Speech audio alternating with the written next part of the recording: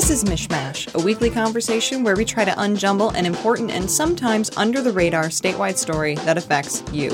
I'm Cheyna Roth. And I'm Jake Neher. The horrific mass shooting in Oxford continues to dominate so many conversations here in Michigan, and increasingly those conversations have turned toward what could have been done to prevent this from happening in the first place. State Senator Rosemary Bayer is a Democrat who represents the 12th State Senate District, which includes Oxford. It just so happens she's also the co-chair of Michigan's Legislative Firearm Safety and Violence Prevention Caucus, and it just so happens that she had new gun legislation she was already planning to introduce within the past week. The new bill would ban the sale and possession of gun magazines that hold more than 10 rounds of ammunition. It would be a misdemeanor, punishable by up to 90 days in jail or a fine of up to $500. People who already own high-capacity magazines could keep them. They would just have to report them to local law enforcement. Senator Bayer told Stephen Henderson on WDET's Detroit Today that this law would have made a difference in the Oxford High School shooting. We know that mattered last week. That would have been reduced and less shots would have been fired, less bullets would have been fired. Oakland County Sheriff Mike Bouchard said after the shooting that suspect Ethan Crumbley had 3 15-round magazines on him. Bayer also notes that this isn't the only bill that Democrats have introduced recently meant to curb gun violence. In fact, it's one in a long list of firearm bills that are languishing at the state capitol. They include measures that would require universal background checks on all gun sales, ban people convicted of misdemeanor domestic violence offenses from possessing guns for 8 years, and allow local governments to ban guns on property they own or lease. But maybe the most significant bill in the wake of the Oxford school shooting was introduced all the way back in June. It would require gun owners to secure their guns so that minors would not have easy access to them. Michigan does not have a specific safe storage law on the books right now, and that has gotten a lot of attention recently because Oakland County prosecutor Karen McDonald charged Ethan Crumbley's parents with 4 counts of involuntary manslaughter each due to the fact that the gun he allegedly used in the shooting was easily available to him. In fact, McDonald says his parents bought the gun for him as a Christmas present. Now, it seems to be a recent trend here on MichMash that we've been talking about high-profile bills that have little to no chance of passing. These bills also fall into that category. You know the drill here. Republicans control both chambers of the Michigan legislature. They don't have much interest at all in tightening Michigan's gun laws. In fact, the day after the shooting in Oxford, Senate Majority Leader Mike Shirkey told reporters, quote, "If we get obsessed with eliminating all risks, we will then develop and evolve into a country we won't recognize because we'll also have no freedoms." However, Senator Bayer says that Shirkey had promised her a hearing on gun legislation at some point. Not a vote, but a hearing, she emphasized. She says she hopes that, in her words, it might be the first crack in the door.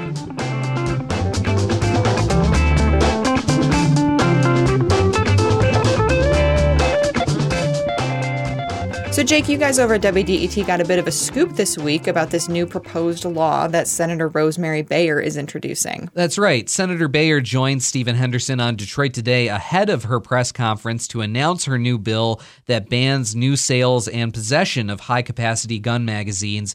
They talked about not only that, but about all of these firearm bills that haven't moved yet, and also what's happening now in Oxford and what's being done to support that community. And we thought we'd play that interview for you here so that you could hear it for yourself. Here's State Senator Rosemary Bayer's conversation this week with Stephen Henderson on WDET's Detroit Today. I want to say up front that these bills have been in the works for some time now, and they aren't a direct response to the school shooting that happened in your district last week. But the timing of the introduction of these bills certainly adds some weight to this announcement. So let's talk about what these bills would do. Great. Yeah. And as you say, this was actually part of a schedule of introductions that we constantly manage in that caucus, in the Firearm Safety and Violence Prevention Caucus. And this was the schedule for this bill. We talked a lot about whether this was something we should wait on, and yet when you look at what just happened last week, and you think there's data that supports this bill and other bills that we've already introduced, it very directly in understanding how they can reduce the incidence of gun violence overall and specifically gun deaths.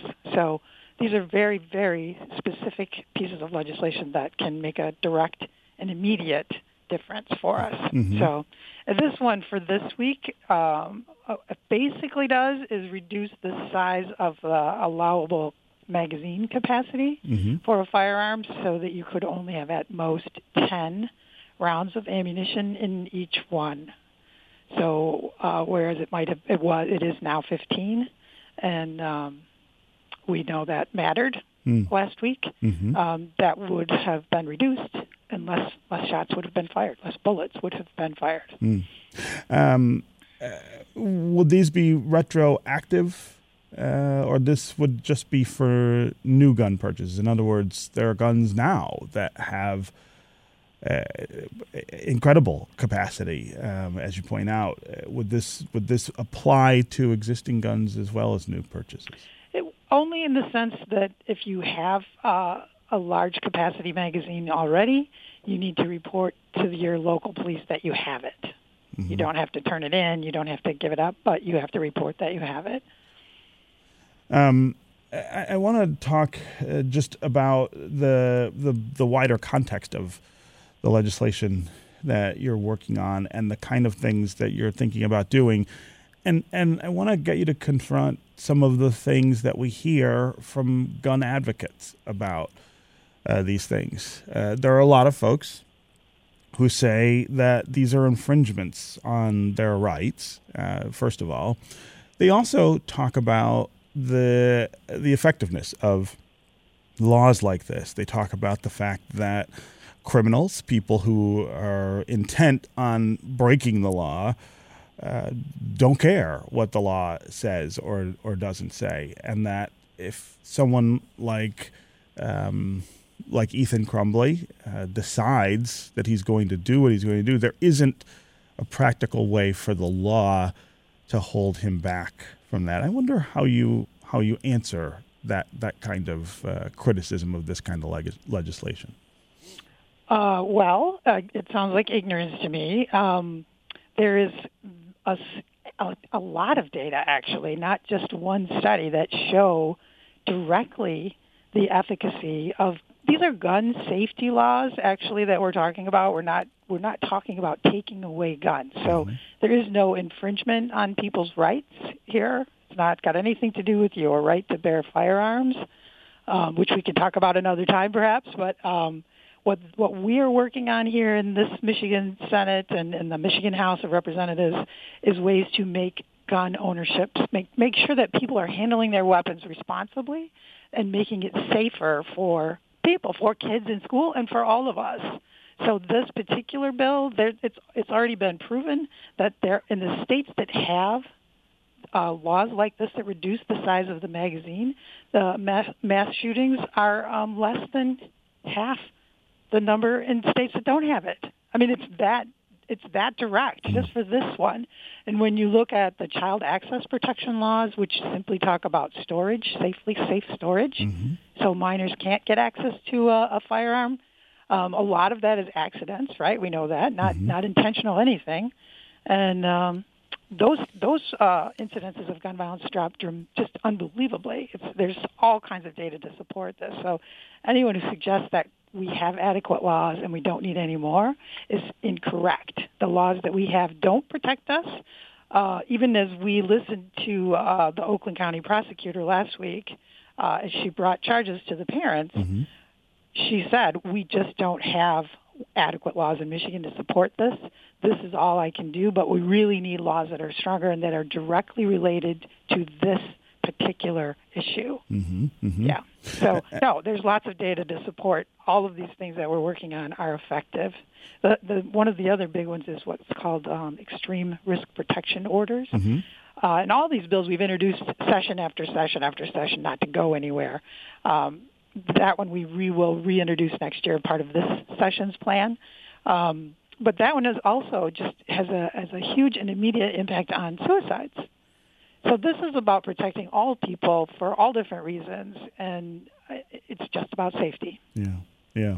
I'm talking with State Senator Rosemary Bayer, a Democrat who represents Michigan's 12th State Senate District, which includes Oxford, Michigan. She is also co-chair of Michigan's Legislative Firearm Safety and Violence Prevention Caucus. We're talking about bills to restrict the size of gun magazines, the ammunition that goes into guns, to limit the possibility of people committing mass shootings like the one we saw last week at Oxford High School.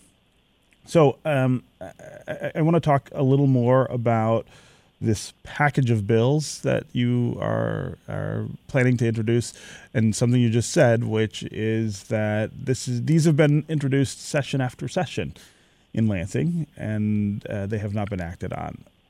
What makes you think that right now things could be different? Is there a possibility that what happened in Oxford will change some minds in the legislature about at least talking about these bills and these issues? Well, I do. I'm ever hopeful. That's why I keep working on this and have been since I got here. But I will say that in conversations, so Oxford is my district, and in my district, and I've lived there a long time and have talked to many people there. As they started calling and saying, "Okay, thanks for the prayers and the good thoughts, but what's the action, right? Mm-hmm. How do we change the script here? How do we do this differently?" And talking with folks that just are in the midst of this tragedy still about what kind of things and what might they want to do themselves, right? So I think in the end, we're going to continue to push here in the legislature, and Senator Shirkey, the Republican leader in the Senate, actually agreed to a hearing before COVID. That's been delayed multiple times, and he did reiterate that we will have a hearing, not a vote. I didn't commit to a vote, but he did commit to a hearing. So that is the first crack in the door. Mm-hmm. But in conversation with the people, with our people that we serve, they want this. And so I think one of the challenges we're facing in Michigan as a whole, and it's not just about this issue, is that people generally don't associate what we do in Lansing as having much of an impact on their daily lives. Mm-hmm. And this is a good example of something that does. It has a huge impact. If you are, by some horrible circumstance, caught in the middle of a gun violence tragedy, it probably could have been prevented. Right. That's all I can say. Yeah. There's so many different pieces of legislation here and other things that we're working on to change this. And so talking with them and saying, look, we think you are going to have to help us convince the majority party that this has to happen, that you demand that they do this. And whoever your legislators are in the Senate and the House, have that conversation and make it very clear that you're going to elect people that will vote for these pieces of legislation that will protect our kids in school. And, it's an interesting conversation, and they had interesting answers to that. So that's a very Republican part of my district. I lived up there, and it's, the whole northern part of Oakland County is that. And yet this should not be a partisan issue. This is about safety. Yeah. So it's time for us to stop talking about the partisan piece and get to work on making things safer. I do want to also give you a chance to talk about what's going on in this part of your district, in this community. When things like this happen, there's a lot of attention for a short period of time afterward, but the people who live in the communities where this happened, they don't get to move on to something else. They have to find a way to I guess in some way restore some normalcy in a community that's been really badly disrupted by something like this. And I wonder if you can tell us, a week later,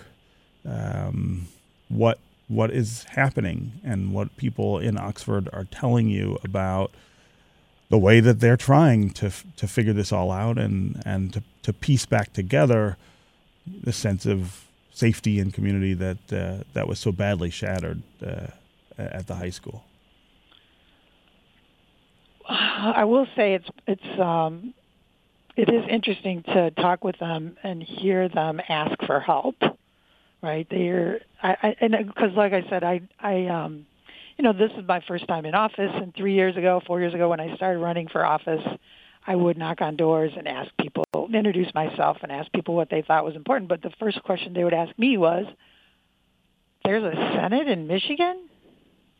I mean, Wow. there's an opportunity listening to them of awareness that there is a potential to make this better. Now, things are still really rough in Oxford, and so we don't initiate any of these kind of conversations there. When they call my office and want a meeting, we are absolutely always available to them, and so we'll talk about whatever they want to talk about, including this. But most of our conversations now are still about, what's the hotline number again for mental health? Is there going to be someone here? Is there a way I can do it over the phone or on a text? Or, those, and how do we make sure that our community stays whole? So they're really focused more still on that part of the world. The last funeral is today. So, this is going to take time. I mean, this is a huge thing. I know so many people in that school system and relatives in high school, in that school, and you're still just not talking. You're still not over it. Yeah. I also want to give you a chance to talk about the wider context of the kind of response, I guess, that we have to something like this. Gun laws are and gun safety laws are one aspect of it, but there are so many things that I think were highlighted by what happened in the days and the weeks, even the hours before Ethan Crumbley did what he did, that suggest a possible legislative response. And I wonder if you've begun to talk with colleagues in Lansing about those things and the opportunity to make changes in other areas that could be just as important. Well, I will say, and really we've been working on this for the last 3 years at least, maybe longer, in enhancing the system that we have for mental health. As a state, most of that got taken apart, a long time ago, right? We can go back to Governor Engler and talk about what happened to the mental health system here, but we haven't really repaired that yet. And so we've started my first year in additional funding for mental health resources for school districts, but nowhere near what they need. But communities as a whole need more. And so at the Oakland County level, we are working on proposals for mental health facilities within the county, not just for kids, but specifically separately for children and adults, so that there's a place for people to go to get the help they actually need. We're really short on that, and I think that's pretty widely known. It's just been a question of how do we do that. So we're trying to work on now, especially there's opportunity with some additional funding coming from outside. That might be able to boost us in this infrastructure piece, at least, right, to get started on some of these things. And luckily, living in Oakland County, we have an advantage, too. We have a density of population and revenue that might allow us to be sort of in front of that and show people how to do it.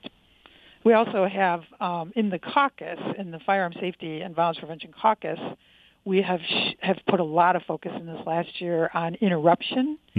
So knowing that we struggle with the legislation that we've introduced over these years and continue to do, interruption programs are working in a different way. So intervention or interruption.